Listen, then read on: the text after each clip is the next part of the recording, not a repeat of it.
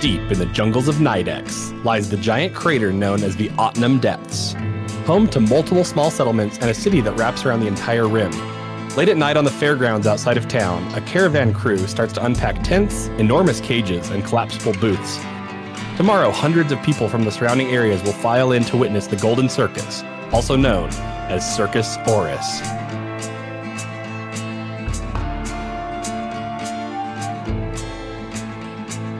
This is Background Checks, a character and world-building podcast.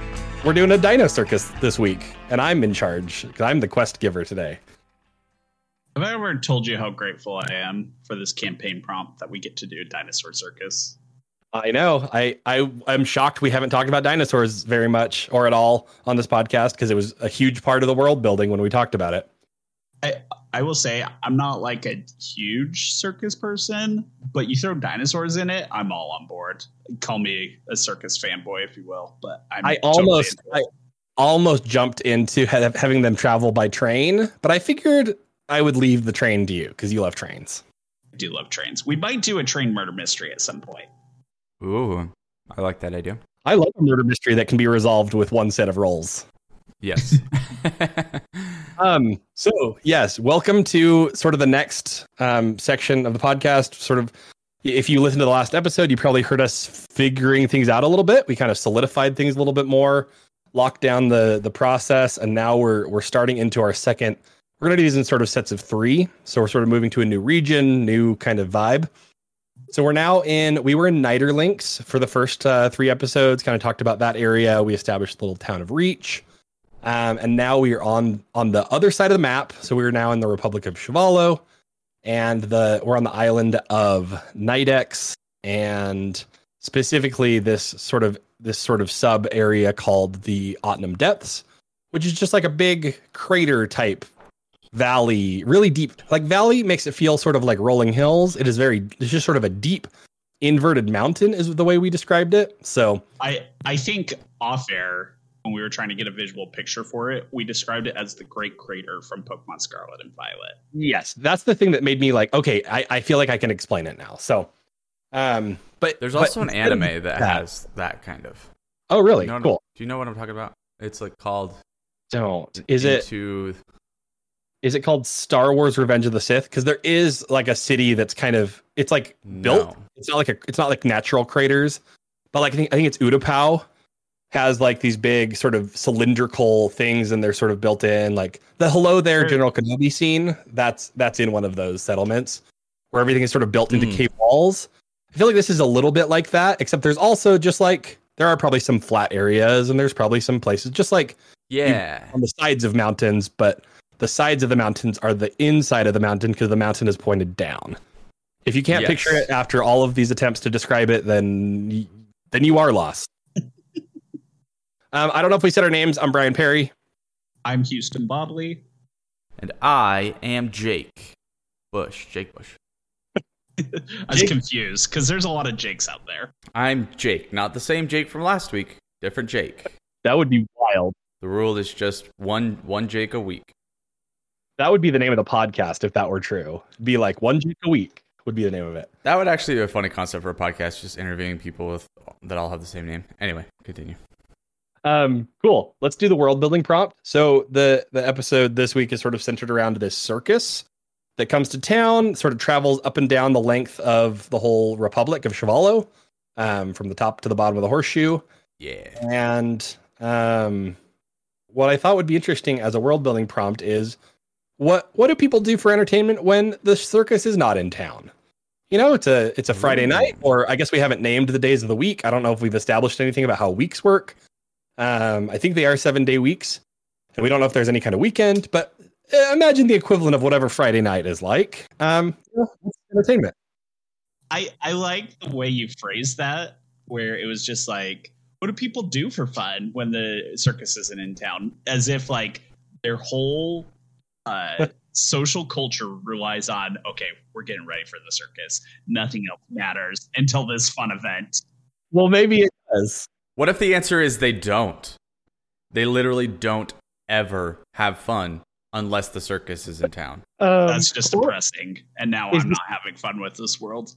Well, is the circus in town a lot? I guess is a question. Maybe they're here every week, Like maybe it takes a week to travel from top to bottom, and it's just like Saturdays are when this area has the circus. Yeah, so that they still have fun once a week, but like Wednesday night, no, you're not allowed to have fun. Get a good night's sleep, eat a healthy dinner, you have work in the morning. I don't think I'm ready to commit to no one has fun ever in this world. Yeah, we do want this to be a little bit of escapism. Man. How about this? I think one every week is a bit excessive, but I'm fine with either every other month. So like you get it 6 times a year. So it is like a big ordeal. Okay. Just like, oh, this is circus month. All right. And they're allowed to play Scrabble on weeknights. They do have runes they've collected, and you can assemble them together and play. But only if you're very good at usual. Yes, which we have determined is the common language here, usual. Yeah. Which thank you for reminding me, because I did need to know that for my character. Oh, good. Yeah, so the prompt that I gave you for the plot this week is that as the circus comes into town, as they're setting up, there is a young woman who decides it is time to make a move and rescue her best friend from the circus. And her best friend is named Longo, and Longo is a Brachiosaurus. So my character is such a good name. My character is named Halaliel, or she just goes by Holly. And she is she was formerly a protector Azamar, but apparently they can change. Did you know that? I had no idea.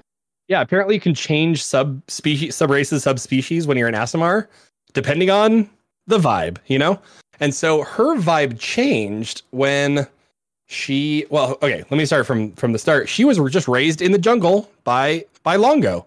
She just grew up as sort of a wild child in the jungle.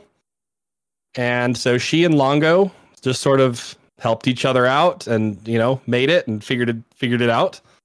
And so she was a protector Azamar, but then when the circus came to town, they actually she went in sort of looking for, interaction with society and that kind of thing, and she became friends with some of the magicians in the circus. But then the dino handlers captured Longo and took him away. So that's when she stopped being a protector Azamar and became a scourge Azamar, who was defined by revenge.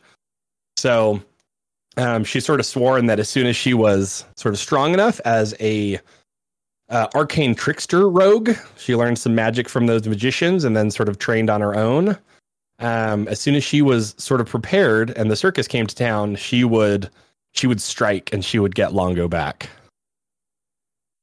Love it. So yeah, that's Hallie. Her high stats dex 14. Her low stat is wisdom at 10. And she doesn't have a lot of experience with people, but she loves people. Like it's kind of like a novelty to her because she sort of didn't grow up with that, but she started venturing sort of into the crater and sort of getting to know people and that kind of thing. And so the circus was sort of her first real exposure to that of like, oh, interesting. So kind of like Lindsay Lohan's character in Mean Girls. Interesting you say Lindsay Lohan, because the actress that I chose to represent her is not Lindsay Lohan, but it is. That's going to be wild. No, it is Sadie Sink from Stranger Things, who is also a redhead child actor. So I guess she's not a child; she's like 20. But for some reason, that's kind of what I was thinking was Sadie Sink. So that's my reference image there. Love it.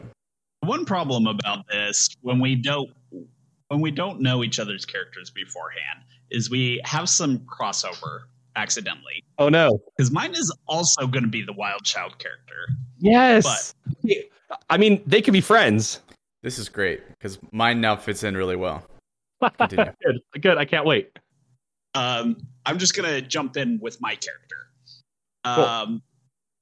Now, off air, we've discussed I'm a bit sick today. Not feeling the greatest. But let me tell you about Rude. Rude? Rude. You're going to learn a lot about Rude. Oh, good. It's going to be much like in the way he speaks. it's going to be in one-word sentences. Okay. And so I'm going to give you my backstory in the manner that he would speak. Oh, no. But I challenge you guys to try and piece together his backstory, and we'll see at the end how clear it got together. Okay? Oh, okay. Here we go. Okay. Child. I got that one. Forgotten. Okay. Pterodactyls. Oh. Tarzan. Okay. Good. Stegosaurus. War. Oh. I wasn't expecting an or. War. W-A-R. Oh, war. Oh, that makes more sense. I wasn't expecting like branching sentence structure from this one word at a time character. Return. Family. Rutabaga Baggins. Oh. This is starting to feel like a party game. Name tag. Name tag. I'm getting lost a little. Betrayal. Oh. Twist. Pterodactyl friend. Oh, he gave you 2 words there. Sometimes if he gets really excited, he'll do 2 words. Well, that's fine. He already used pterodactyl, so he's just repeating it. Release. I am rude. And that's it. Whoa. Okay. So basically, I'm putting together sort of a similar story, except with pterodactyls. Okay, you got the first part. And betrayal. A pterodactyl stole his name tag, and then they became friends. Oh, it was sort of an enemies to lovers. Okay, I'll help you out a little bit. And well, actually, no. Please. Give it another try. You got plenty of words. Well, now I don't remember any of the words because then we said other words. Whose fault was that not to type it out? I know, I should have been writing them down. There was a point where you said a word that started with T, and I was going to make a joke about how what if it started with a PT because pterodactyl, but then I forgot what the word was. Yeah, I'm still a little hazy too. Okay. Can you give us like a rapid fire repeat of the words? Like lightning round? I should have also typed out the words. I'll do rapid fire based on what I remember. Okay, here we go. Child, forgotten, pterodactyls, stegosaurus, war, return, city, rutabaga Baggins, name tag, betrayal, pterodactyl friend, freedom. I am rude. Okay. So there was a war between the stegosaurs and the pterodactyls? Yes, I was going to say the same thing. You got something there. And rude switched sides because that's what name tag betrayal means. It's a changing of identity. that part was symbolic. Ooh. Wait, was it switched at birth at the hospital? I don't know if it's a betrayal. I did forget Tarzan. Tarzan was a word in there, but that was kind of explained like wild stuff. Tarzan with a P. That's what I was going to say. Tarzan with a P. That is the worst way to ever spell Tarzan. It's like, but if it's a pterodactyl themed Tarzan. Yeah, actually, I love that. Okay, I'll stop your suffering here. So basically, how close are we? Pretty close. He was much like Oswald Cobblepot in Batman Returns. He was a child that was born, and not the best looking as a child. But either way, he was kind of questionably forgotten in the jungle by his parents. And then he was raised by pterodactyls, and he became one of the pterodactyls along with them, except he couldn't fly. However, he is a halfling. I did assume that when he said Baggins. Yes. And he gets carried by the pterodactyls, and then he pounces on their adversaries and takes them out. Pterodactyls did go to war with stegosauruses, and the stegosauruses did beat down most of the pterodactyls. So he felt lost and confused. So he searched out for the city to find his own people. He found his family, and they were amused to have him, but didn't love kind of the whole vibe he had going for him. And just for a visual element, imagine Donnie Thornberry from the Wild Thornberries, but grown up. Yes. That's Rude's kind of whole demeanor. Okay. And so he's an adult. He's an adult now? He is an adult now. And he really struggled with his whole name, which is Rutabaga Baggins. So they wrote a name tag that he still carries just to help people with understanding his name. But he still goes by Rude. That's just to fit his whole vibe. He just says, "I'm Rude. That's my name." Does he understand the wordplay, or does he just understand that it gets a lot of chuckles and scoffs? He kind of gets it. Most people are scared because they think he's just being giving them a warning, "I'm Rude," and right. Kind of get scared off by this feral man child. He wants to keep them on their toes. Exactly. But then he finds out that there are, all the pterodactyls didn't get destroyed in the Stegosaurus War, but he does find out that his parents, who left him behind, were capturing and selling pterodactyls to events such as the Dino Circus. Wait, his parents were? His parents were, yes. Is that the betrayal? That's the betrayal. Oh, man.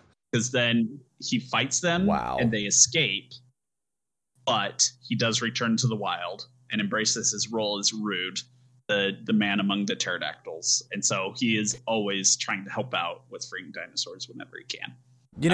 Not enough stories these days involve a plot line where that can be summed up with the phrase "fighting your parents." He just doesn't like something that his parents are doing, so he goes to battle with them. And it's great. Star Wars. Well, yeah, I guess that's true. I guess nobody's ever just summed it up so succinctly. Star Wars could be summed up with Water Farmer fights his dad. Farmer boy fights his dad. Yes. Love it. Good stuff. Okay, so I think it would make sense. What class is he? Oh, he is a Beastmaster. 5th grade. Cool. He's got a 2nd grade education, but he is a Beastmaster Ranger, and so his companion is a pterodactyl. Nice.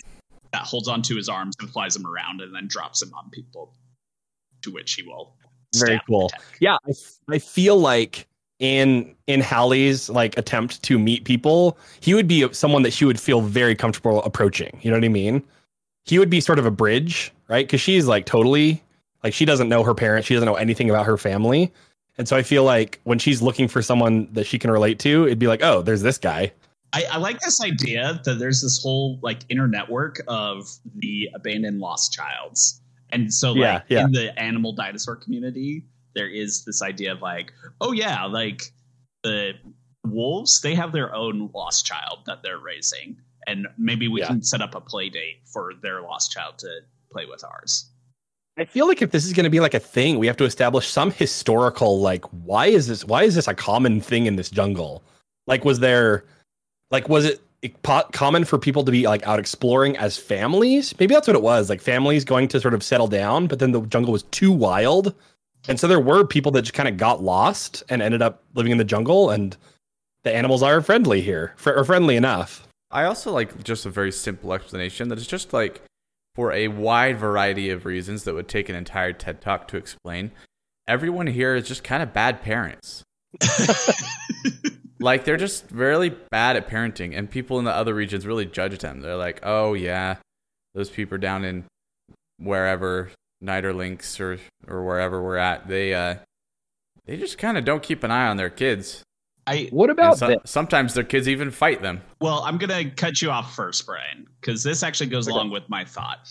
I'm going to piggyback off your idea, Jake, which is parents are worse, generally, culturally speaking. I was going to say, maybe the animals here are higher level intelligence. They're a little bit better at parenting adopted. I like this. Children. Interesting. So the deficit between humanoid parenting is made up for in the animal parenting. And they just look at the parents and they say, "Hey, look at me. We're the parents now." Yes. I could see there being some pterodactyls that are we're gonna go rescue that kid. Yeah, they're save this kid. They're CPS, Child Pterodactyl Services. Okay, very cool. I like this. I like the fact that my character sort of has your character as a father figure, but your character is also sort of a child. Yes, because now it's time for the actual father figure. Oh no! Yeah. So he is not a father, doesn't have any kids of his own, because he was rational and responsible enough to think that maybe he's not qualified to be a father. But having that level of wisdom and intelligence and self-awareness probably means he would be one of the best parents around. But he chose not to have children. He instead is very smart. His highest ability score is intelligence. Instead of having, he is smart. Wait, what? Exactly. If that isn't the biggest backhand to parents the world wide over. I didn't mean for those two sentences to chain together as a cause and effect sort of thing. Yeah. But so he doesn't have any kids, and he is smart. And he is very like a rational thinker. He is a mathematician. And so he was actually hired by the circus for a few different reasons. They want him around because he is just good at navigating kind of chaotic situations and knowing what to do in them. And he is also like, they bring him in to like assess risks and determine like insurance concerns, stuff like that. And did you just introduce actuaries to our fantasy world? How dare you? Well, I don't think he's an actuary, but he's very into remedial chaos theory. Ooh. And his name is Kian Malcolm. And his signature move is knowing that just because you could do something doesn't mean you should. And so when he got hired on by this circus, he kind of didn't like what he saw because, he knew that all of the dinosaurs are actually a lot more responsible and better parents than all these humans trying to make a circus out of them. And he said, this isn't right. And by the way, you can't control them. And his catchphrase is, life finds a way. So the dinosaurs are eventually going to put a stop to this. And when he hears of the plot to, what's the Brachiosaurus's name? Longo. Longo, such a great name. When he hears about the plot to free Longo, he's like, all right, I'm in. And he said, but he also understands, and he explains this to the kids and to the man-child, that, life is chaos, but there are underlying patterns that we should believe in and follow. And life finds a way. Did you just turn this into the plot synopsis of Lost World Jurassic Park? I didn't entirely mean to. Is there a circus in that? There's not a circus, but there is an island where poachers are coming and capturing dinosaurs to take to the San Diego Zoo, which is the closest thing to a dinosaur circus that has been introduced on film, I might say. Yeah, basically. Yeah. And so I mean, obviously, I took some inspiration from the Jurassic franchise, just a little bit. But I also like that the way that this has kind of come out now does fit in well because he is kind of palling around with people that are younger than him. Like in the first Jurassic Park, he's kind of trying to help keep these kids safe because he's kind of the smart one in the group. And he's also pretty wise because he knows that just because you can do something doesn't mean you should. Like trying to run a dinosaur circus. So it's basically if the two kids in Jurassic Park were not like suburban kids, they were like wild children, and the boy was a fully grown man. Exactly. So just picture that, and then you can picture my character as Jeff Goldblum if it suits you. I think that's kind of how I picture him. Oh, I could see that maybe. Yeah, I could see that working for a character like that. Yeah, I think. That'd be like a good casting. Now, granted, my character is a halfling, so he still is the same size as a child, just a little bit thicker, I would say. Oh, that's right. I forgot about that. Yeah, so he is a halfling. Mm-hmm. So just imagine that the little kid in Jurassic Park is actually 44. Yes. Yeah. He just looks and like instead a boy. of Dr. Grant, taking care of them. Dr. Grant was the one who got the flare gun and ran off away from the T-Rex to distract him. Yeah. Yes, exactly. I also love that, like, the other big difference between this and Jurassic Park is that the dinosaurs are not like this new thing. They just are animals that live here. And so, like, this guy, he's really just like, it's sort of just animal rights, right? It's just like, don't abuse these animals in the circus, and they should probably leave the circus. Yeah, but I will also say, like, I mean, yes, he does believe that, but he's not as driven by, like, this altruistic moral thing about animal rights as he is about, like, the rationale and logic behind it of just, like, this is going to go horribly wrong because chaos is inevitable and you can't control these animals. Yeah. They have millions of years of evolution that you can't just put in a cage. Yeah. Awesome. Okay. Anything else before we roll our checks? Can you remind me what the class and... Yeah, I was about to say, I don't think I mentioned that. He is an elf cleric. Nice. Because I'm pretty sure that Jeff Goldblum is an elf cleric. I don't think you're wrong. Yep. IRL. Okay, let's do it. Let's see how it goes. Let's roll them. Also, Brian, can you remind me the name of your character? My character is Hallie. Like Halle Berry. And do you want to know something about Hallie? Yes. Hallie is a dreamer. I just rolled a nat 20. Oh, man, that is such a good character to be a dreamer. I know, it's a fun one. So, okay, what does this mean? This is the first time we've had a dreamer. So, for context, since we haven't talked about this a ton on the podcast, for the context for the audience, but essentially there are certain people in this world who are given this gift, and we've decided if you roll a 20 for your, like, roll of how well you do on this mission, it means your character has this ability, has these dreams, premonitions, visions, whatever you want to call them. And it's going to help with the mission. And I think we just said that's an auto success, right? If anyone gets a 20 in the group, which is very vital to the success of our mission, because I rolled a 3. So despite your bad approach, we will still somehow pull it off. I also feel like your character is the one that would do badly at this for some reason. He's a little too emotionally invested in this, for sure. I'm picturing him as like George of the Jungle. I think that's the image that's in my head now. Yeah, I mean, he's George of the Jungle, but half that size. Also, right. He's got also pterodactyl. He's probably got the anger level of Joe Pesci in Home Alone, or actually, really just Joe Pesci in any movie. Yeah. Okay. Just the anger level of Joe Pesci. Yeah. Yeah. What'd you get, Jake? I got a 9. Okay. How about you guys describe what you do, and then I will sort of swing in and save the day. Well, that's okay. That's good. Go for it, Houston. I'm going to go first because my whole thing is I don't care about plans. I barely speak sentences as it is.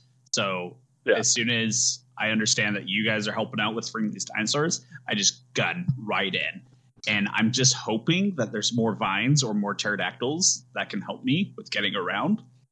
But unfortunately, there's not. So really, I just run into the circus at this point, and people, because of my feral nature, just assume I'm part of the act, like a geek or something. The perfect disguise. The perfect disguise until I jump into the audience and start biting them. The bad news for me is I do get captured by the security guards.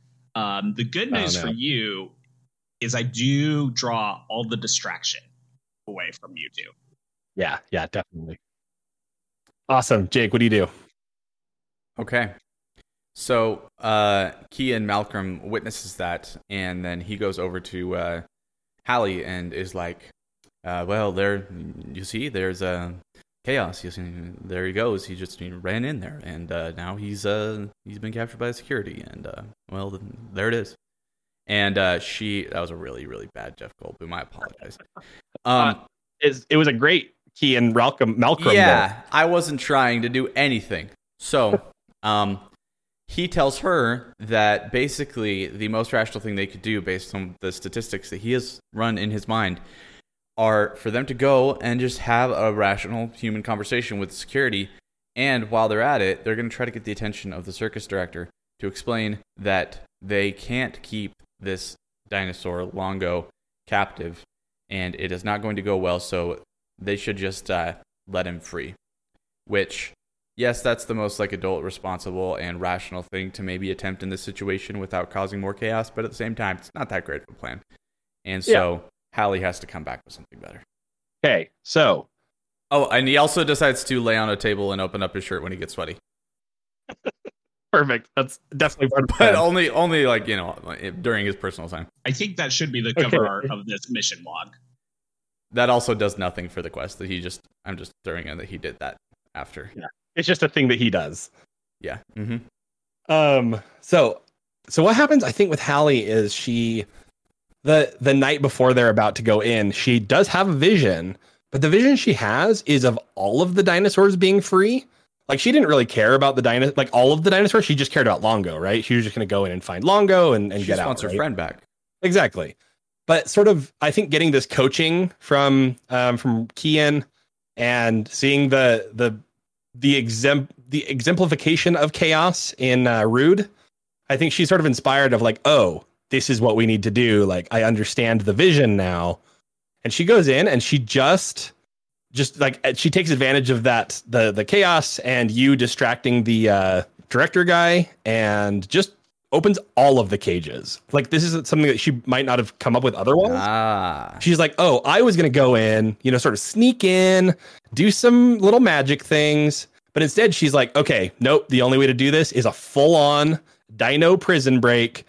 Everyone's just playing Scrabble every night because there's no more Dino Circus. Nothing else to do. Okay, I love that explanation, because even though Houston's character and my character did not have good ideas that were going to be successful, she leveraged their behaviors to use them as diversion tactics while she ran around and opened all the cages. And that's what a dreamer can do. You were pretty much the Goldilocks of our situation. Wow, that was beautiful. Yeah. Yeah, Kian Malcolm was like, I'll just talk to a guy. And you were like, let's just go straight in and go crazy. And I was like, no, here's the answer. And when I say me, I mean Hallie, because she's the dreamer, not me. That's awesome. I guess our success was total chaos, and there's now a bunch of feral dinosaurs roaming the jungle. Yeah. That's the natural order of things, and that's a good thing. Or at least exactly. They're all inhabiting this inverted mountain, and everyone is scared to try and recapture them after the events that just happened. Yes. Well, I was picturing the fairgrounds being sort of like off to the side, like not quite in the crater. Just because if I were pulling sort of a wagon caravan, I wouldn't try and pull it down into there. So, but I do think this is a challenge that the crater has to deal with now. It's like, oh, there's a lot more dinosaurs than there were before. So the fairgrounds are next to the crater, but the dinosaurs go and live in the crater now.